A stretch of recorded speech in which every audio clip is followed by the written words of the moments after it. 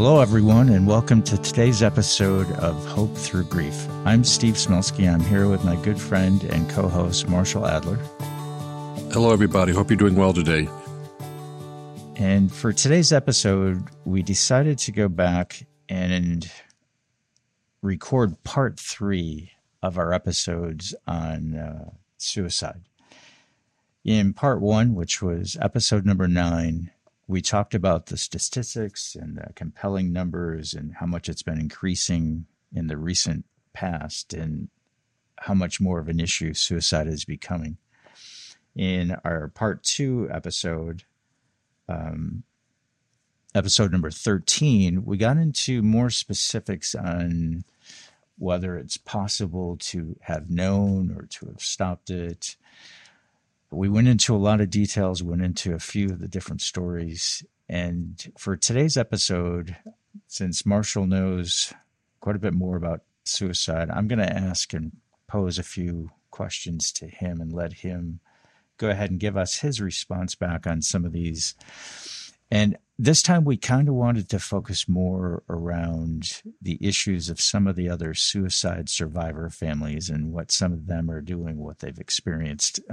Kind of give a different flavor or a different story from what we've concentrated on before. So with that, Marshall, I think for the first topic we'll start out with, I know I mentioned that my dad is a suicide survivor because my grandfather that I was named after committed suicide. And that was before he and my mom met. And he wouldn't talk to me about it. And I think I told the story where his grave was at a different location in the cemetery. The question that I wanted to ask is, through all the hundreds of people that you've spoken with in the last 2 years, suicide has that stigma of being an embarrassment, or I should have known, or we should have been able to stop it. Do people try and hide the fact of what the death was caused by? How many are open and upfront with it? Steve, that's a excellent question. And, you are correct that I literally have talked to hundreds of suicide survivors, people that have lost a loved one to suicide. Obviously, we've been through Grief Share. We've gone through suicide survivors support groups. I had a previous podcast on my son Matt's suicide.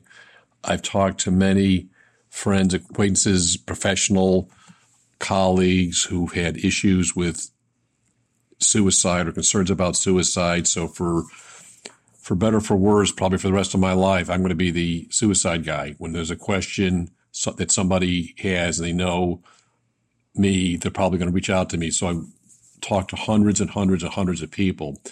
And let me just backtrack for a second. I know when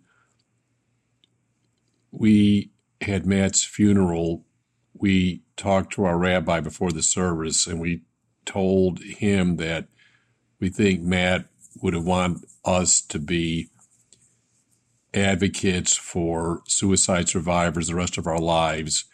And to do so, we had to be totally transparent and upfront about the issues of suicide and suicide survivors. So the rabbi could not have been better and applauded us for being so open and was incredibly helpful throughout the service and obviously with grieving after.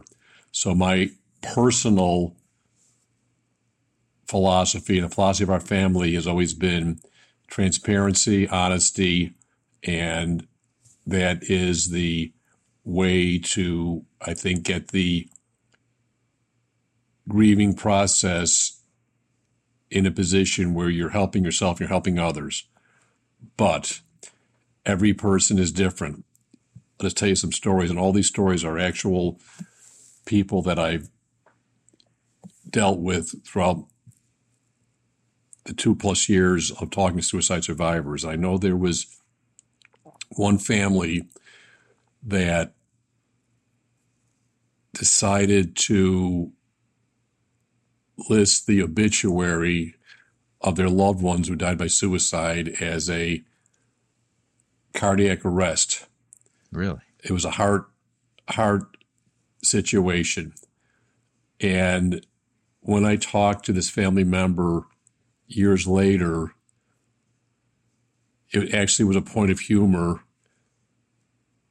What I was told is that, well, if you do die by suicide, guess what? Your heart's going to stop. So it is a cardiac event.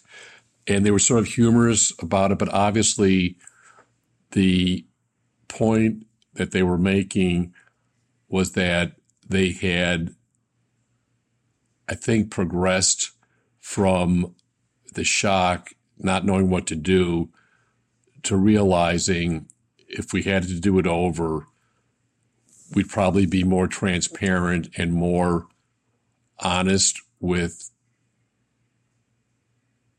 what the obituary should have said. And I will tell you, I always have, just because I'm a news hound, I like reading newspapers. I've always read obituaries. And I have gotten to the point where I can read between the lines. Sometimes you'll see some family being very open and they'll just say it. Somebody had a mental health battle, that they lost the battle and died by suicide, but they won the war because they had a wonderful life. And then they'll have donations made to the Suicide Prevention Hotline or the American Foundation for Prevention of Suicide, or NAMI, the National Alliance on Mental Illness, different charitable organizations that deal with mental health and suicide. And I applaud those people for doing that. Other people, you can see that they're saying it, but they're not saying it. I will tell you, in Matt's obituary and in Matt's eulogy, that I wrote both of them, obviously, I didn't mention the word suicide. It was not pertinent to the issue. So although I'm saying we were very transparent, I totally would defer and respect the actions of the family members they feel is appropriate. And we told everybody Matt died by suicide, but the eulogy and the obituary, that wasn't the point of it. It wasn't how he died per se. It's how he lived. It's how he lived. And we weren't hiding anything. We weren't, because we were telling everybody what it was. And obviously our life has been based on that. So when I say that I can read obituaries and sort of read between the lines, I think the people that honor their loved ones without saying the word, I commend them, and I hope that they will take that as a starting point to be very open about it. I think that the societal understanding of suicide has gotten much better over time. Like I've said many, many times, that nobody chooses suicide. Suicide chooses them. And there is cutting edge medical research that shows that they've done brain scans of people with suicidal ideation, and they see anatomical differences versus the brain scans of people that do not have suicidal ideation, which shows, obviously, that this is a brain disease. And, I mentioned before that Senator John McCain, Senator Ted Kennedy both died from glioblastoma brain tumors that are brain diseases that can be found on an MRI. And my belief is that medical science will reach a point that they will say this finding on an MRI for a suicide, whatever that artifact is no different than finding a glioblastoma brain tumor or other indicative. They can see, doing what I do as a workers' comp lawyer, I deal with a lot of medical issues, and there's cases that I've had where they've had brain scans of some of my clients, and they have what's called white matter. White matter can be traumatically induced, but it could also be something like MS. It could be something like ALS. It can be I've read some articles on right. and you can actually see them in the scan. Right. It is something that they can see anatomical changes in the brain that's going to cause a fatal brain disease. And I think medical science will get that point with suicide, which I think will change how society views suicide. So instead of hiding it, they realize it was a brain disorder that took somebody's life. And that's why I think being upfront, transparent about it is the best, at least for our family, the best testimony that we can give and best tribute we can give to Matt, because he spent his whole life helping people when he was here. And because he's not here, we have to continue the work to do that. And by hiding it, by not being upfront, you're not helping. I don't think you're helping society, but I don't think you're helping yourself either. I think that brings me to a second question. Okay. Because early on, you talked about maybe you don't put it in the obituary, but you're upfront with it. Do you think hiding the fact or not wanting to admit that it was a suicide would affect you and delay you progressing through the grief process? I think it would affect me adversely, because I've talked to many suicide survivors where they've told me that their loved one absolutely, positively, 100%, no certainty, died by suicide. But other members of their family will not acknowledge that. They will say the person was murdered. It wasn't a suicide. It was a murder. And the people that I've talked to would say that's not correct. It wasn't a murder. It was a suicide. And the reason they're saying murder, it's like their own thought process needs to rationalize the loss in a way that's just not truthful. And I think it's almost like putting a Band-Aid on a raging infection. You can say, well, I'm doing something here. I got a Band-Aid on this raging infection. You're doing something. It's not helping. If you've got a raging infection, you better culture that, see what the bacteria is, and get an antibiotic specific for that infection to treat it. Otherwise, that could kill you. A Band-Aid's not going to help that. So I think with people doing things that they think might be helpful to them in the short term or helpful to them trying to figure out why this happened, I do think it's almost like a Band-Aid on a raging infection, because the underlying issues that affect the family are not going to be resolved by calling it a murder. You know, you could call a giraffe an elephant. It's not an elephant. It's a giraffe. You can call it something different than it is, but it is what it is. Do you think that borders on denial? It could be denial. It could be just a defense mechanism that maybe they don't even believe, but it's a story that they will feel they can put out there to be a face that they can live with when they have to see people in society. You know, we all wear many hats and many faces, and some of the faces are true and honest, and some of the faces are a facade. It's kind of like not accepting. I know some people think you have to accept responsibility because you didn't see it or you couldn't prevent it. But by saying somebody was murdered, it's like, oh, there was no way we could have known or helped. Which isn't true, because you could say, why didn't I tell them to lock their door? Why didn't I tell them, do you really want to hang out with that person? Maybe they're not the best person to be with. Did you really need to go out and, you know, get that job that put you in a situation that was dangerous.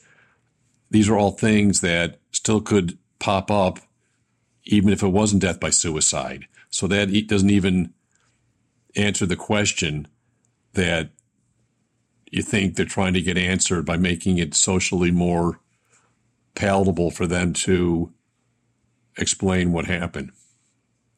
That makes sense. It's not an easy thing to talk about, especially when you think you're being judged when you're talking or discussing it.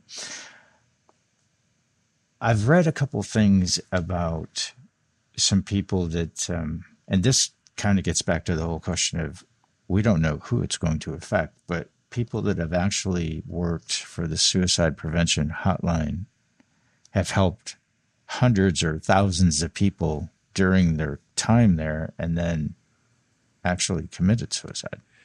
Yes. I talked to a family that their loved one was the person answering the phone on the suicide prevention hotline to help people contemplating suicide, and that person died by suicide. So it's almost like a cancer researcher contracting cancer. They may know all about it.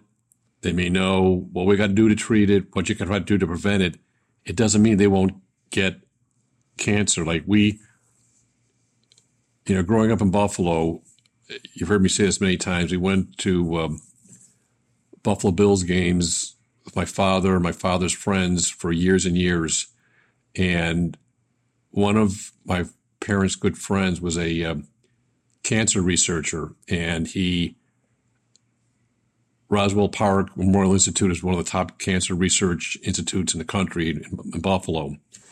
And back in the 60s, I think it was 1964, when the Surgeon General came out and said smoking is bad for you. And that's when they started saying, hey, don't smoke, it can cause cancer, lung disease, heart disease, hypertension, all these things. So he was the guy on the cutting edge research. Every time we went to a Buffalo Bills game, we'd pick him up and drive together, and we had to open up all the windows in the car. Why? Because he would smoke a pack of cigarettes on the way to the game.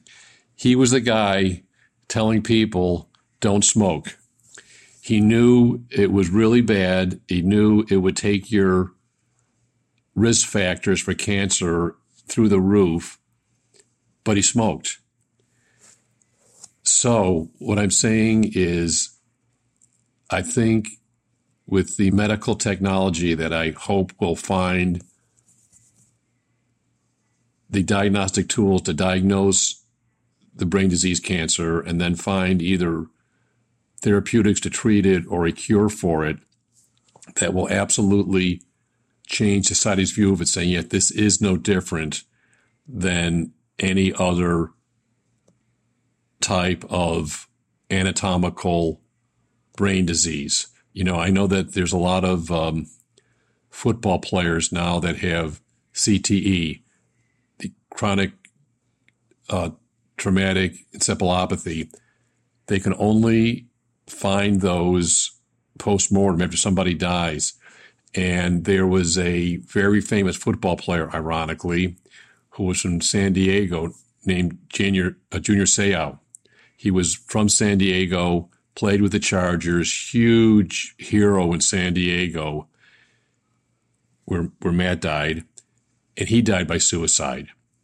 And after his death, my understanding was they sort of figured out it probably was CTE. So I think for people listening to this that have had the loss of a suicide in their family, friends, acquaintances, hopefully you will realize that you were chosen now to be an advocate for your loved one, for your friend, for whoever lost their lives in the suicide battle, because they can't do it and you have to, because you don't know who the next one is. People listening to this podcast now will be saying, "Oh, isn't that horrible? Isn't that terrible? I'm so glad that that hasn't touched me. I wish I could give you a guarantee and give you the secret sauce or secret handshake to make sure that will never happen to you. But I'll give you a newsflash. It doesn't exist."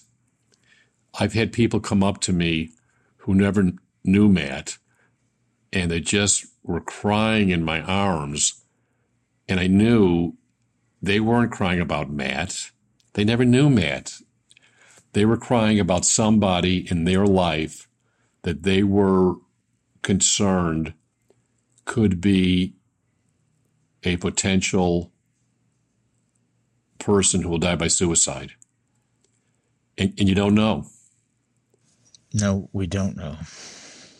I had another story that I had read some information on. It didn't have all the details, but one member of the family had attempted suicide, and the family tried to protect them by engaging the Baker Act and having them, I think at 72 hours, they take them in. And in the meantime, another family member actually ended up committing suicide while they're trying to save the other one. I, unfortunately, have had firsthand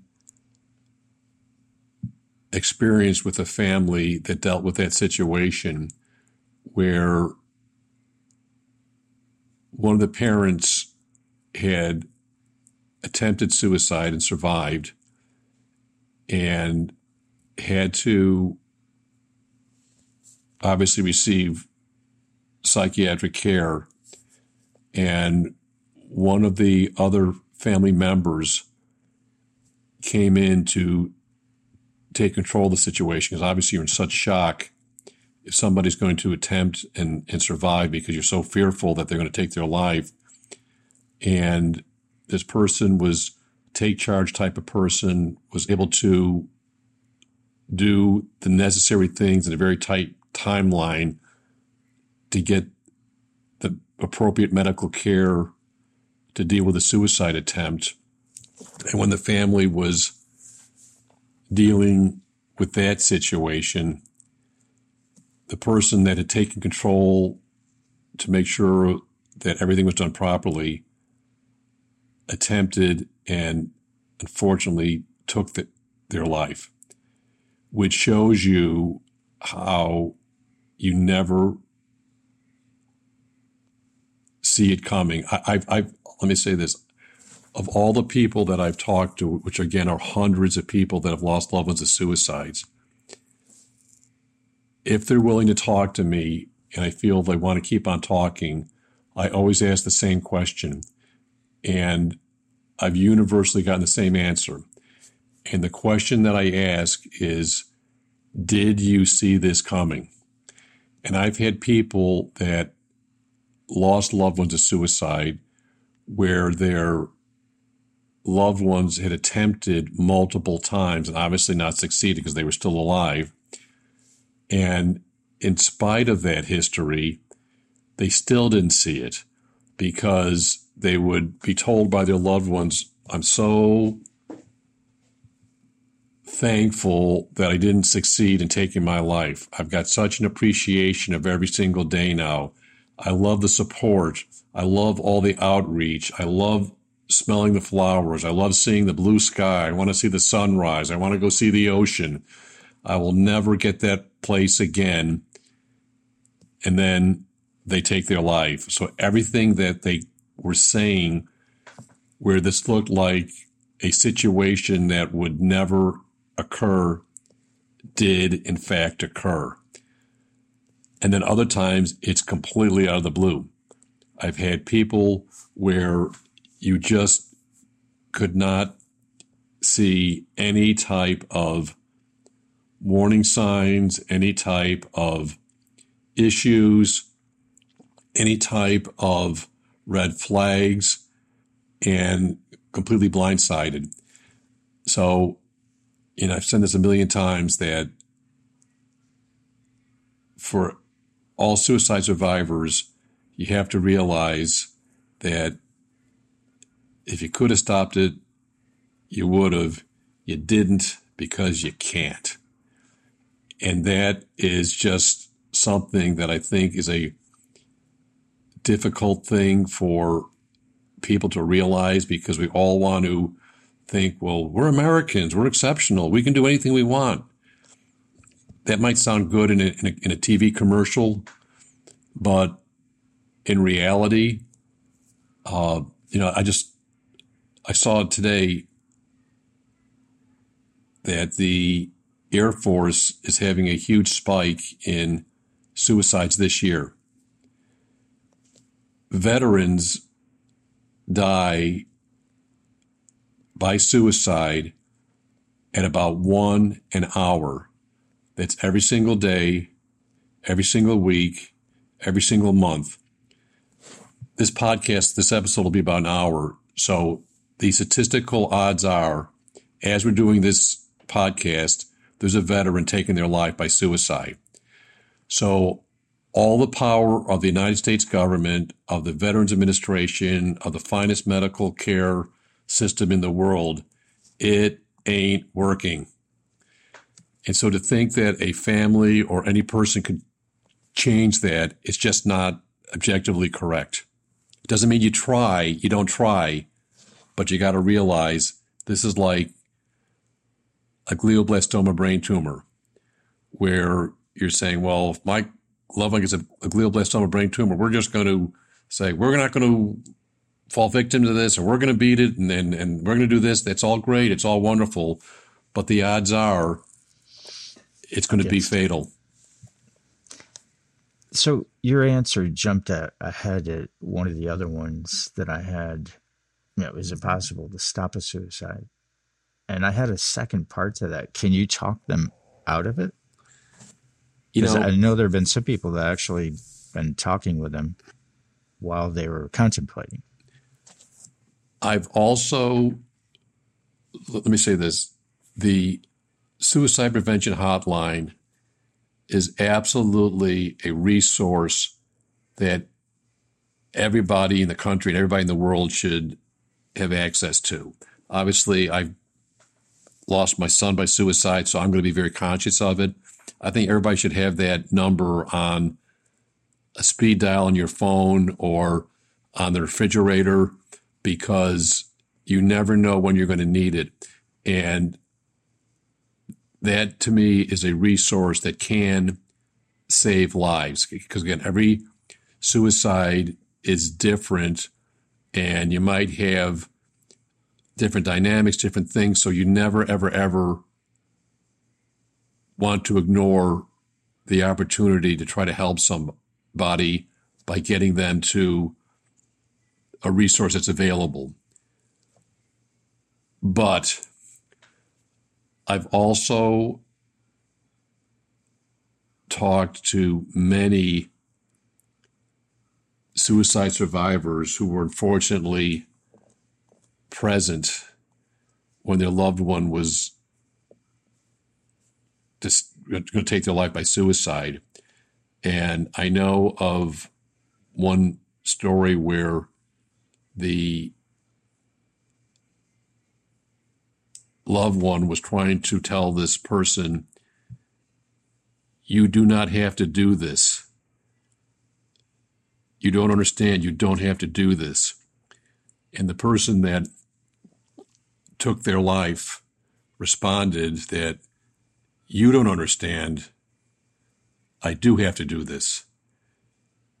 And which to me would show that whatever the brain disease process that causes suicide to happen had overtaken this person. If that person called the Suicide Prevention Hotline, would that have made any difference because it wasn't a loved one versus somebody else? I can't speculate on that. But this was a loved one that was talking to this person right there, and they could not prevent it from happening. So what would be the odds of a total stranger on a phone line preventing it? You tell me. I know everybody thinks that if I'd been there, maybe I could have done something. Maybe that that'll help them understand that even if you were, you probably couldn't have changed anything. And it might have been for that time period, it could have happened that way. But the question is, what about the next day? A week later, a month later, if in fact it's a brain disease and the brain disease process is continuing, that one episode doesn't mean that's the last episode. Well, you can't be on suicide watch for your whole life, right? Nobody can be there that much to... Unless you want to live in a bell jar. Well, we're kind of living in that jar right now. Right. Nobody likes it. And suicide rates are going up in that bell jar. That's right. So that's not even safe. No. I read something about parents that hadn't heard from their son or their daughter in quite a while, and they go to check on them, and they actually go into their room, they find him, and then they've actually found recordings on video of what happened.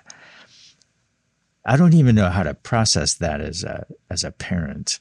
What do you actually say to them? I knew a family, a very wonderful family, that they lost a child to suicide, and they were concerned because there was no contact, and they went to the apartment where their child lived, and they saw the outer wrapping of a rope. And as soon as one of the parents saw this, she just turned to her husband and said, I know he's gone. And they were able to get the security video where they saw their child for the last time, literally right before he passed. And I remember talking to this person, and I asked, how devastating was that? And what they told me was that he was just tired. The fight of, again, if in fact this is a brain disease, that it's going to be progressive and relentless day after day after day after day. And these people that have that brain disease have to go out into society, act like functioning, productive human beings on the outside when they are fighting this demon brain disease on the inside. It has to be exhausting. And what this family member told me about the loss of her child is that when she saw that video, which was the last moments her son was on this planet, she just said he was tired. And in some ways, I think that gave her solace that she knew this was a progressive brain disease, just like a glioblastoma brain tumor, that was going to be fatal. And there was nothing that medical science or the family could have done to stop it. I've heard that word several times, tired. Yes. As a description of he's just tired. A daily struggle, a daily grind. I also saw something where a family lost their loved one to suicide and ended up being at the hospital that their loved one was actually born in. Yes. Now, that may not be too unique. I know we actually took Jordan into the same hospital that he was born in, and he was misdiagnosed there. He didn't die there, but that's kind of a weird situation, isn't it? It was as if the loss of loved one by suicide isn't tragic enough. The fact that the person decided to end their life where it began is one of the pieces of the puzzle that will probably never be able to be answered by the family. Because was it a good thing because the person said, this is just the circle of life and I just want to close the circle. My time on this planet is over and I'm fine with it. Or were they trying to make some other statement? I don't know that. I've said before that anybody that loses a loved one to suicide is like having a 1,000-piece jigsaw puzzle thrown on your dining room table. And for the rest of your life, you're going to try to put the piece together. And I feel like we put together about 100 of those 1,000 pieces with Matt's passing, which means there's 900 pieces left that we haven't been able to figure out yet. How many will we be able to figure out over the course of my lifetime is to be determined. So how do you figure that one out? Why did that person decide to take that action when they were in the process of passing by suicide? It's one of those questions that may never be answered. And yes, that would be a issue for the family in their journey of grief. No two ways about it. Yes, Marshall, I can see that. So, Marshall, as we wrap up this part 3 episode of suicide, it's easy to see it's a very complicated loss. There's a lot of surrounding issues, not only for the person who commits suicide, but the family that's left behind. Society has a view of it, or has had a view of suicide in the past. It makes it very difficult for those who are survivors to deal with a lot of different things as they work through their grief. Could you kind of give us your thoughts on what we've talked about today and just do a wrap up for today's episode? Thank you. Steve, I just think that the whole issue of suicide is so complex and so multifaceted that for me, I take a two-pronged approach. I'm a lawyer. Doing what I do as a workers' compensation lawyer, I deal with medical issues all the time that I have to figure out what happened from a case and what the medical evidence is. So with suicide survivors and prevention, I'm constantly looking at the medical aspect of medical technology, cutting edge, diagnostic, therapeutics, and prevention. But also, I know medical science does not have all the answers.